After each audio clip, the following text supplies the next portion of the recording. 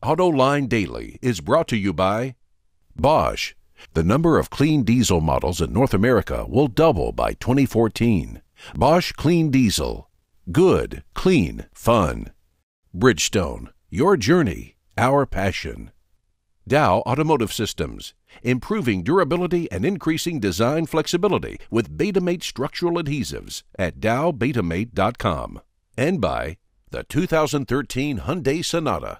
Learn more at HyundaiSonata.com. Welcome back for a brand new week of AutoLine Daily. We'll have the latest results of our weekly poll later in the show. And that's all about the right to work law in Michigan and how that might impact the UAW. And we've got more information about Ford's 3-cylinder engine and how they plan to sell it. But for now, let's take a look at what's happening elsewhere in the automotive industry. And this sure is good news for Fisker. A123 Systems, which makes batteries for Fisker's plug-in, stopped production when it filed for bankruptcy 2 months ago.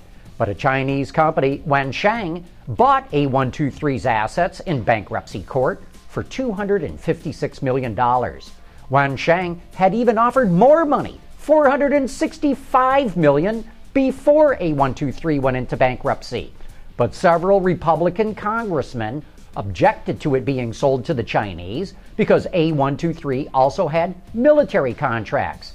But that part of the company was sold off separately, and Wansheng outbid Johnson Controls, Siemens, and NEC.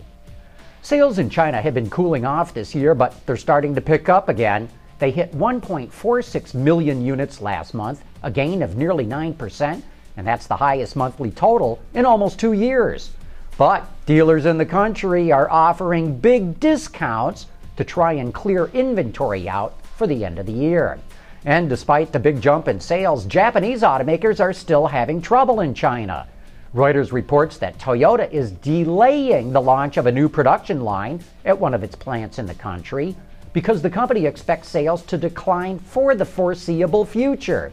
And Gasgoo reports that a number of Chinese dealers are considering dropping Japanese brands altogether because they're afraid future protests could cripple sales again. One dealer says that sales of Japanese brands at his outlets have dropped by 1/3.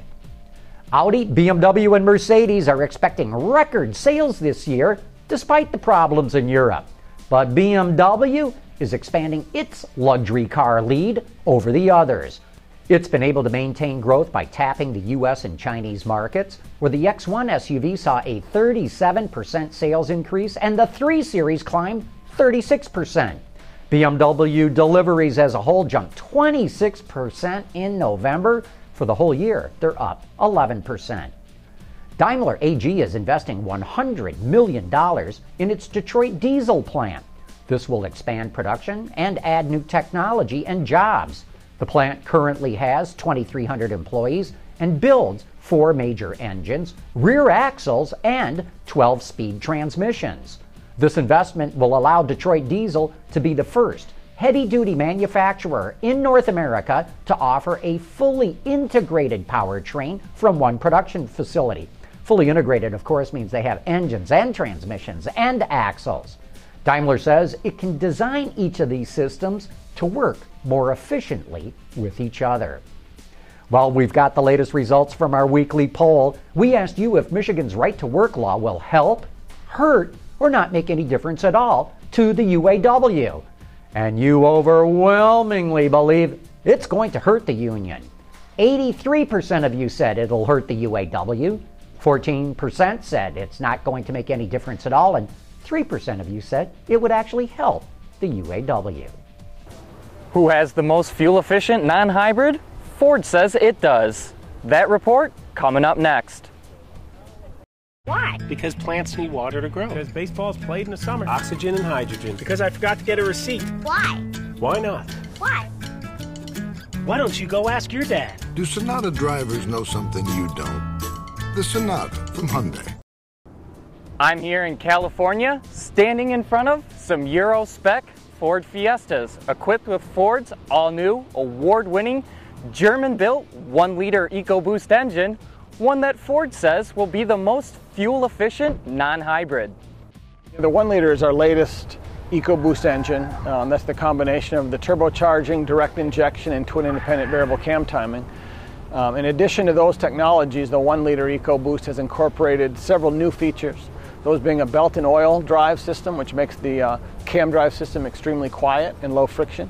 We've incorporated a variable displacement oil pump to reduce parasitic losses.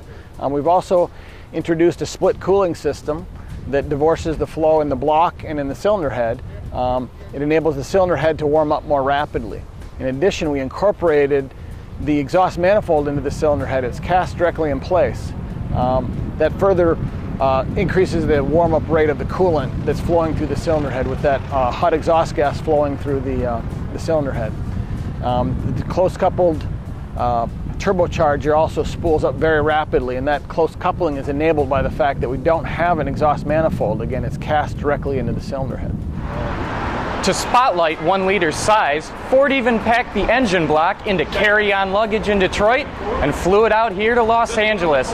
Now that may be small, but Ford is selling small cars like Fiesta to a fast-growing segment. Well, when we look at the 1-liter Fiesta, Fiesta today sells to younger millennials. In fact, about 25% are under 32. It's also significantly first-time buyers. So about 26% of the customers who buy a Fiesta are buying their first car for the first time. We expect the 1-liter to customers who understand engine technology, I think, are going to be very interested in it, but also customers who are looking for the best fuel economy are also going to look for the 1-liter EcoBoost. So I think it'll be a little bit on engineering and performance and a little bit on fuel economy. The 1-liter EcoBoost just won the 2012 award for International Engine of the Year, the first time Ford has ever done so. If you'd like to drive a 1-liter Fiesta, you'll have to wait till sometime next year. From Southern California, I'm Sean McElroy with Autoline Daily. You know, that 1-liter engine has surprisingly good low-end torque.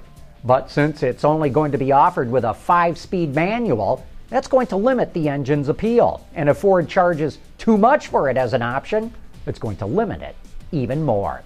Speaking of turbocharged engines, our guest on Autoline After Hours this Thursday night is John Morton, who heads up the turbocharging efforts for motor racing at Borg-Warner.